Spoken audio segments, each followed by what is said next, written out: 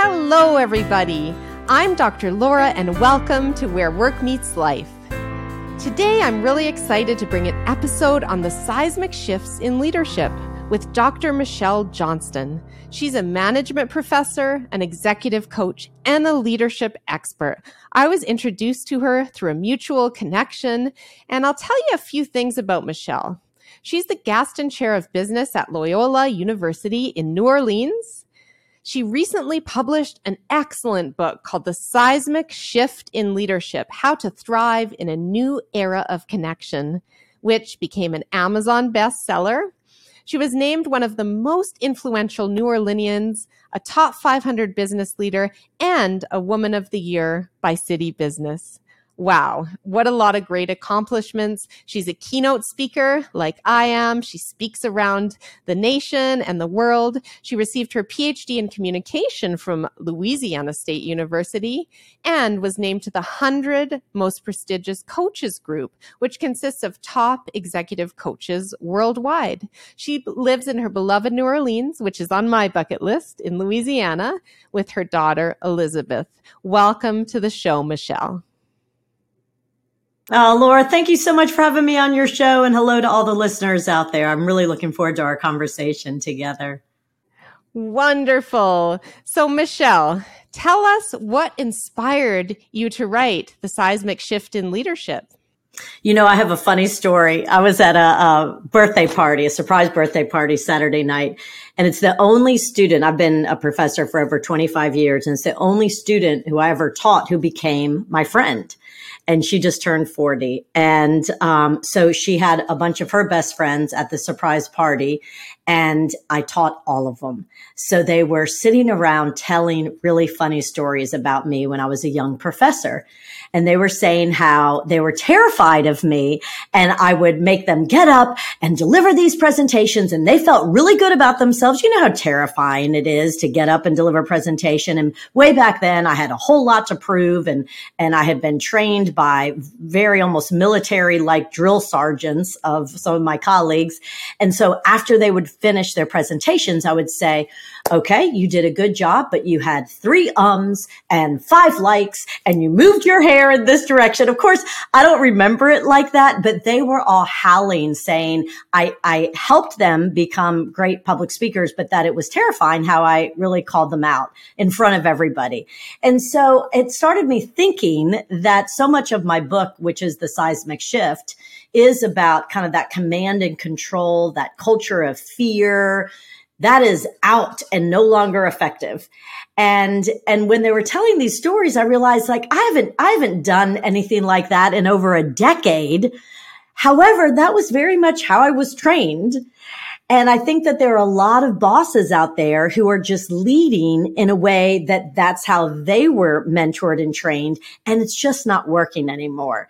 And so that's why I wrote the book. I was on the front lines in, business classrooms teaching, and I was an executive coach. And so on the front lines, seeing leaders who had subscribed to what had been effective for so long, kind of that authoritarian style.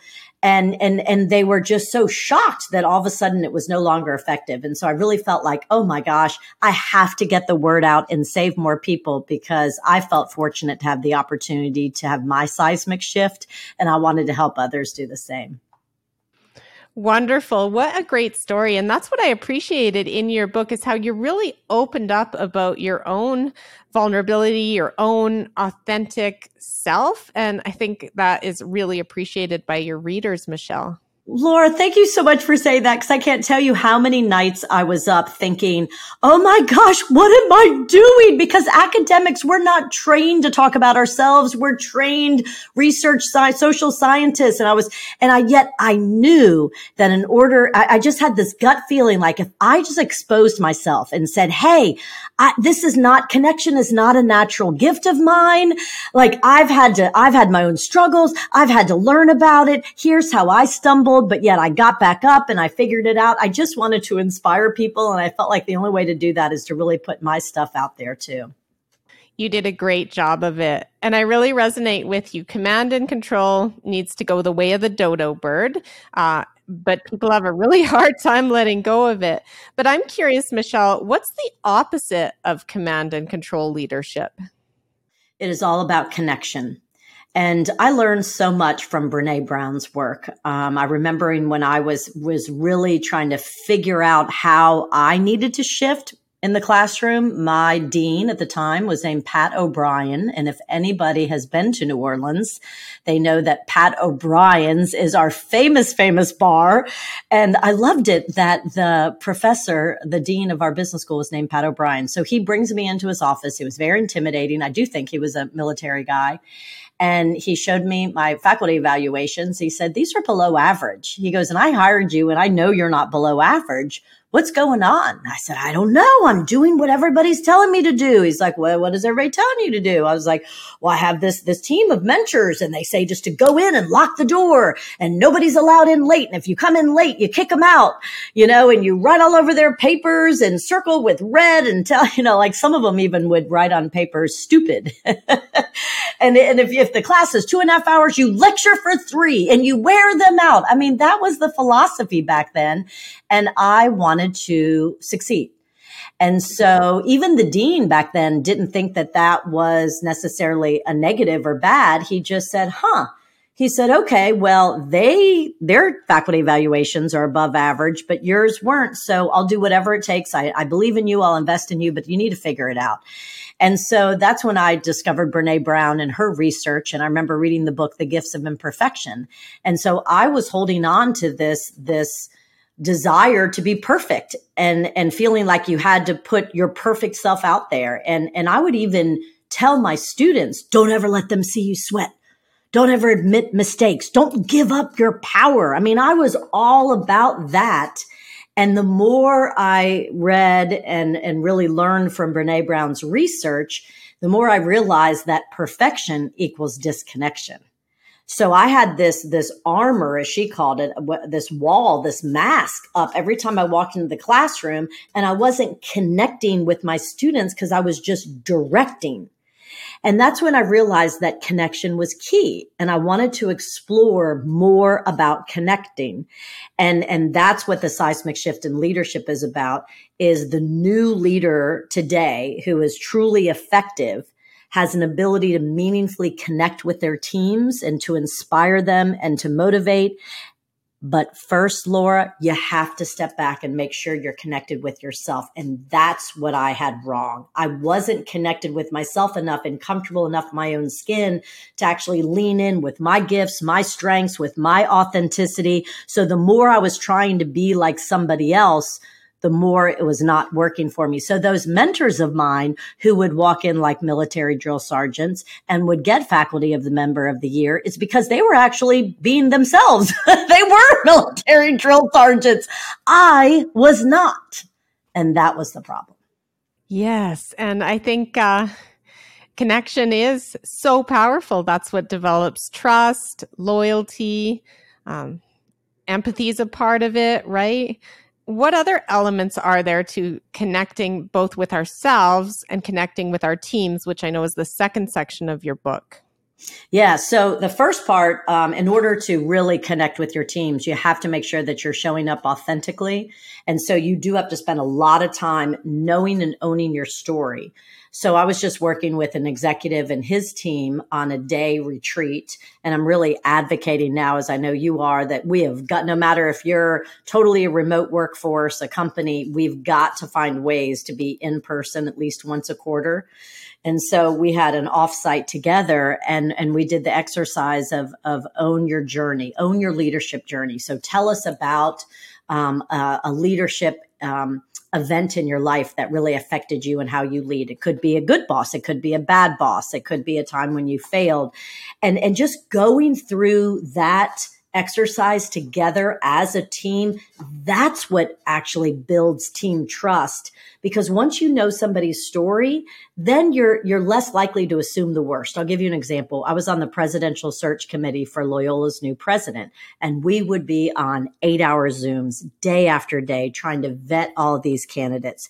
And there was one very high-powered leader in our community on the Zoom this very particular day that was super important. And she had her camera off and was on mute, and we did not hear from her for 8 hours. And I remember thinking, and I know better, Laura, we know better, but I assumed the worst. I was like, oh, cocky son of a gun. Really? Too good? Right? Too big? Like you can't be contributing to this meeting? And after the very end of the meeting, she didn't turn her camera on, but she unmuted her mic and she said, I am so sorry, y'all. I have been so sick, but I have been like drifting in and out of sleep, but trying to listen. And I just want to give you my remarks. Now, if she had said that in the very beginning, if she had owned her story and owned her situation, like, hey guys, even in the chat, just want you to know I am sick, but I am listening as much as I can because this is important to me, then we would not assume the worst. But human beings assume the worst. It's just what we do when we're not given any other evidence. So one of the things that you do is you need to own your story and share with people where you're from, how you were raised, what really impacted you as a leader, what your background is, so that we don't make false conclusions, false assumptions, and assume the worst. So that to me is true connection with yourself. So once I started really diving into Brené Brown's research, then I would have all of my MBA students own their stories during the first week of class and share them with each other. And I will never forget, there was a student named Juan from Honduras, and he stood up, and it was a large stadium style classroom with a stage. And this is the first week of class. So there wasn't trust. There wasn't psychological safety. The students didn't know each other. But I just believed so much in this research, right? I have to get them to connect with themselves so that we can feel comfortable as a class and really trust each other. So he stands up and he said, I'm Juan from Honduras. And he said, what I'm going to share with you today affected me significantly, and it's something that I have told very few people. He said, we came from a very poor village in Honduras, and he said, that's not notable. Honduras is a poor country. And he said, and my family didn't make a lot of money. Well, not a lot of families did. He said, so when my grandfather died, my grandmother moved in with us, but that also is not notable. What's notable, which was really embarrassing to me, is that we didn't have room for her. So she and I had to share a bed during my high school years. And I was so ashamed and so embarrassed. I didn't tell anybody but my close friends. He said, but I'm standing here in front of you today as a brand new MBA student at Loyola University, New Orleans, so honored to have had that experience because my grandma just died. And I would not trade those years for anything. And she impacted the way I want to lead. That story, I still get chills just sharing that story, because that's when you realize you could see him when he was telling the story, he grew more confident. You could just tell he just was more comfortable in his skin. And then all of a sudden we debriefed it afterwards, Laura, and the students were like, I want him on my team. I trust him. That's a good person, right? And so so as I'm watching this, I realized I had not owned my story. So here I am really diving into the research about belonging, about connection, about perfection, and then having my students own their stories, but yet I still was struggling and realized that because I had grown up every 2 years as a corporate brat, we call it, like a military brat. So every 2 years we moved around, that I just didn't even own my story. When people asked me where I was from, I was like, oh, where are you from? Because I probably lived there, except for you, Laura. I never lived in Canada, but close. I lived in Detroit, in where we lived. Rochester Hills was like north of parts of Canada. In any case, I then had to do some real soul searching and own my story. And once I owned my story and I understood who I was and really accepted my strengths, my blind spots, all of a sudden I went in and I was a very different leader. I was authentic. I was real. I was genuine. I wasn't putting on an act. I wasn't trying to be a military drill sergeant. I was finally comfortable in my own skin. And once I was comfortable in my own skin, then I connected with the students, and then I got Faculty Member of the Year. But it wasn't until all those things fell into place. Beautiful. And thank you for sharing that with our guests, Michelle. I couldn't agree more. And my podcast is on the intersection of work and life, because I believe we're all human beings who happen to be working. And I think we lose sight of that. So your book does a great job of opening us up to the power of owning our story and connecting genuinely with others. But something I'm noticing, well, I've noticed for the last 20 years, and it's not getting any better, is that there's a lot of what I call bad bosses out there. Your book explores, very uplifting, lots of case studies of exceptional leaders, and it gets, in different industries and in different types of organizations. You have the cases and words and quotes of some great leaders. What I want to know is the opposite of that in your mind. What advice do you have for organizations to deal with problematic leaders? Well, I really believe that coaching works. I just got off of a call with an executive with the Saints organization, as a matter of fact, the New Orleans Saints. And I'm pitching to do some leadership development with the organization. He said, Michelle, he said, our basketball operation for each NBA player, they're also the New Orleans Pelicans, an NBA team. He goes, so for each basketball player, they have 3 coaches. 3 different coaches who work on all of their different skills and how to bring out the best in them. He said, it occurred to me, why don't we have that for our business leaders? We know how to do it with athletes. We're just coming off of the US Open and Coco and 19 years old. And what a great story, success story.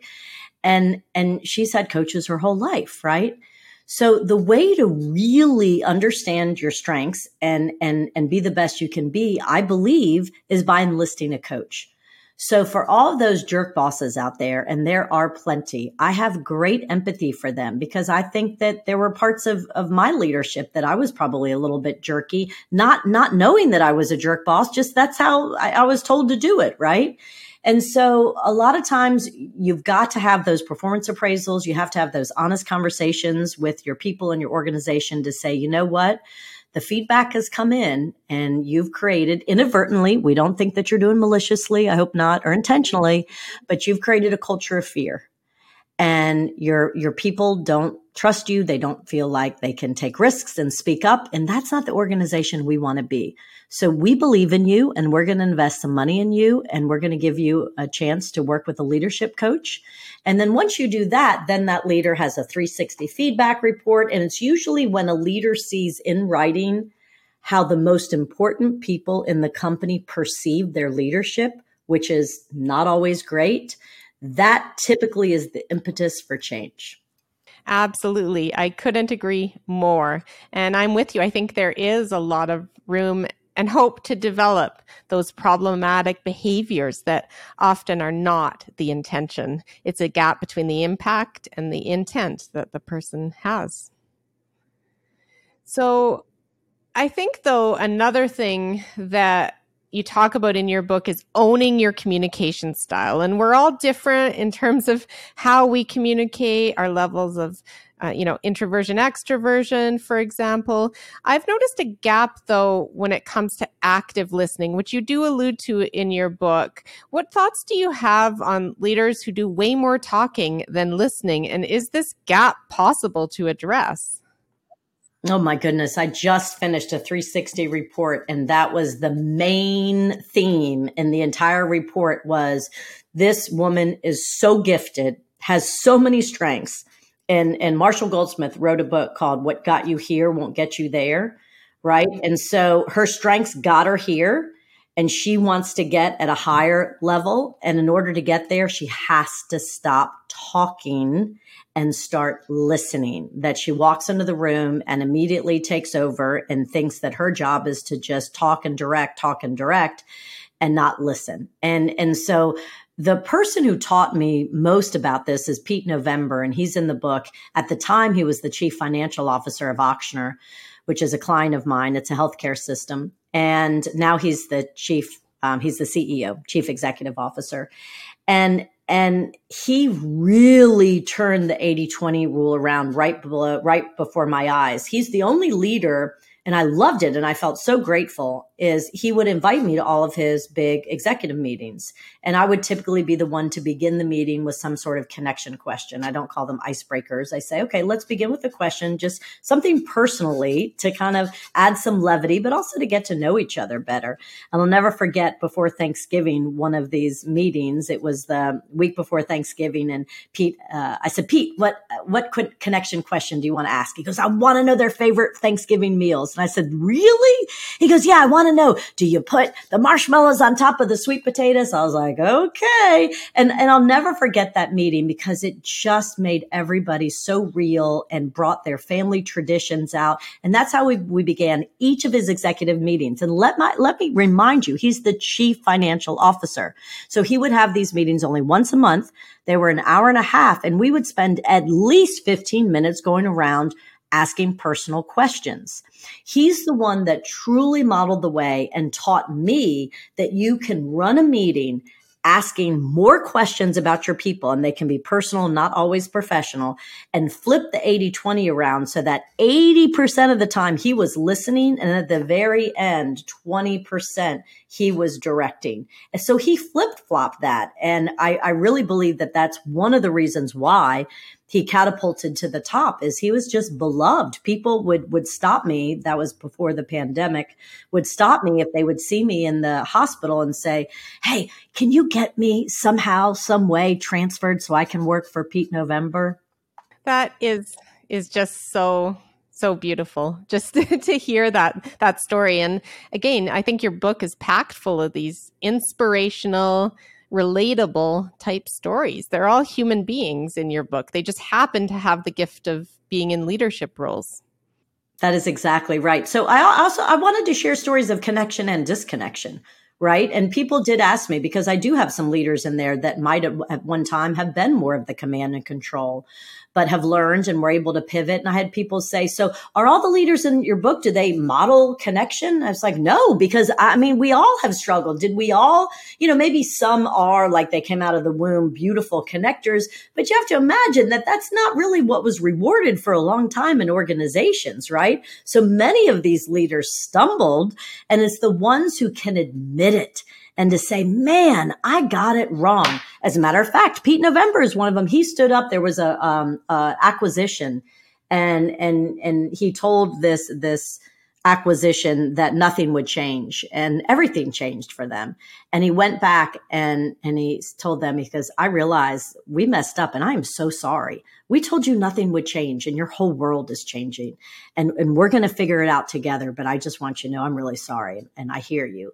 It's times like that when you can say, man, I got that wrong, but I'm owning it, and now we can figure it out together. That's what builds trust. That is meaningful connection. I tried to figure out what exactly I came up with an assessment last Christmas for all the leaders that I was last holiday season, for all the leaders that I was coaching, because I wanted to know if my work with these leaders on connection has made a difference.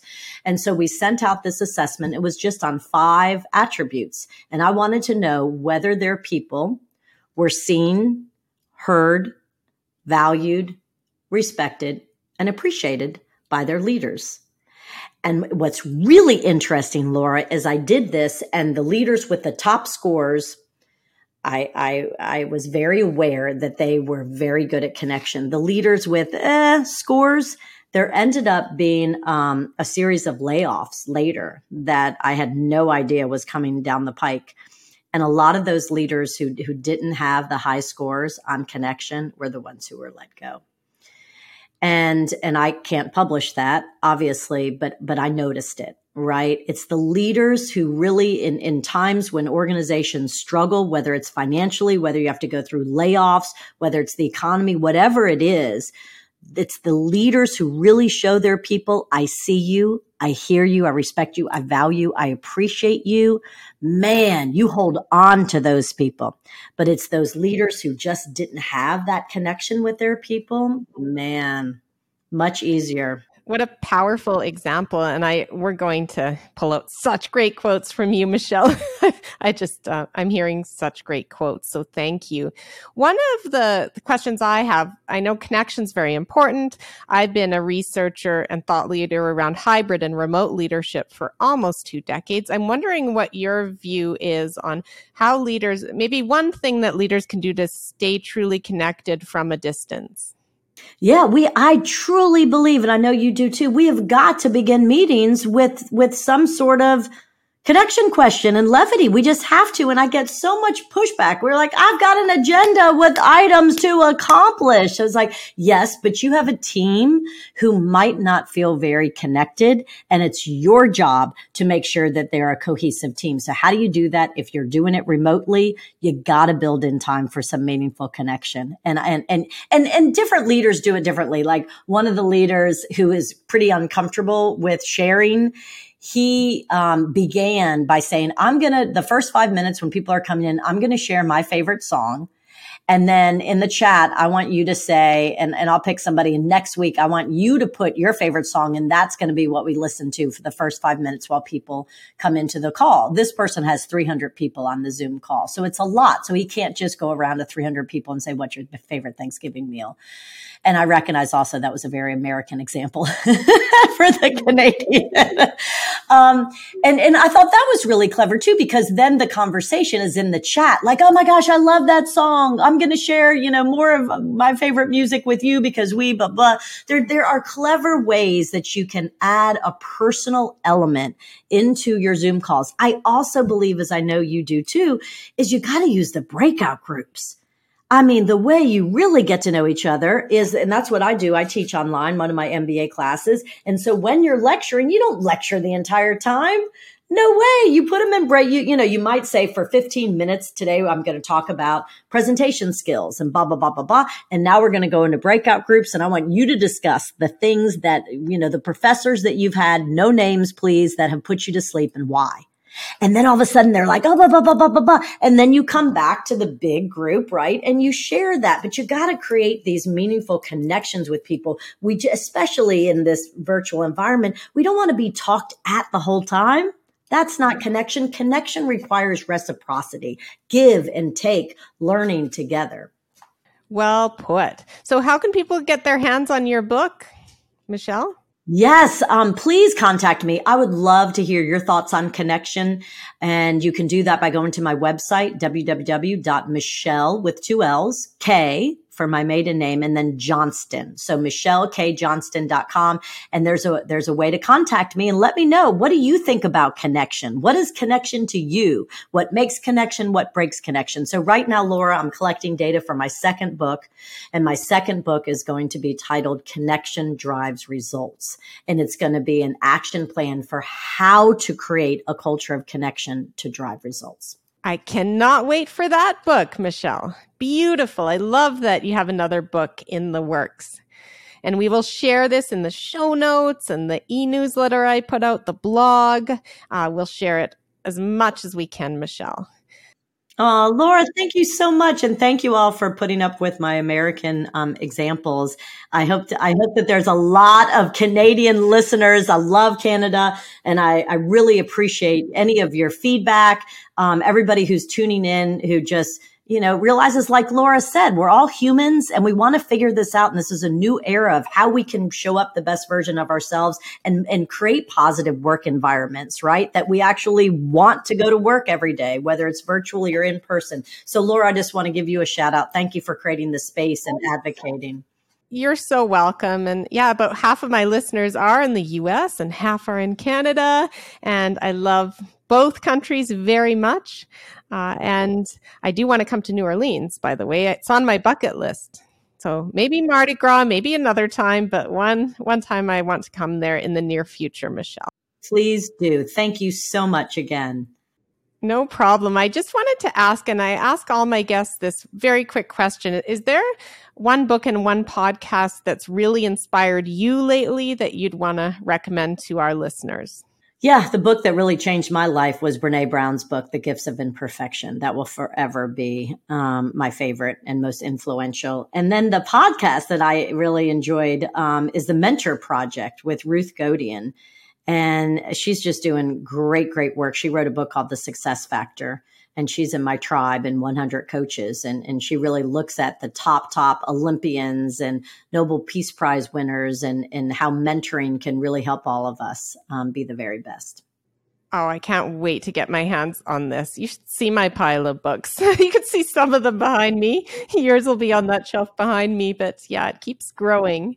And my final question, Michelle, is if you could have one wish for a better world when it comes to leadership, what would that be? Assuming positive intent. And this is something that again, I said, as humans, we assume the worst. It's tough. And we really have to go into interactions intending to assume positive intent. And that makes all the difference in the world. Just assume positive intent. Beautiful. Well put. Thank you for all you're doing in the world, Michelle. You're making a real impact. Thank you so much, Laura. Thank you, listeners. Take care. Yeah, stay well. Until next time. Thank you for tuning into this episode of Where Work Meets Life. If you found this content valuable, please rate and review the episode and share with others who may benefit. Visit me on my website at drlaura.live and sign up for my monthly e-newsletter full of tips and resources. I'm also a passionate keynote speaker and would be delighted to speak with you on your speaking needs. Stay well.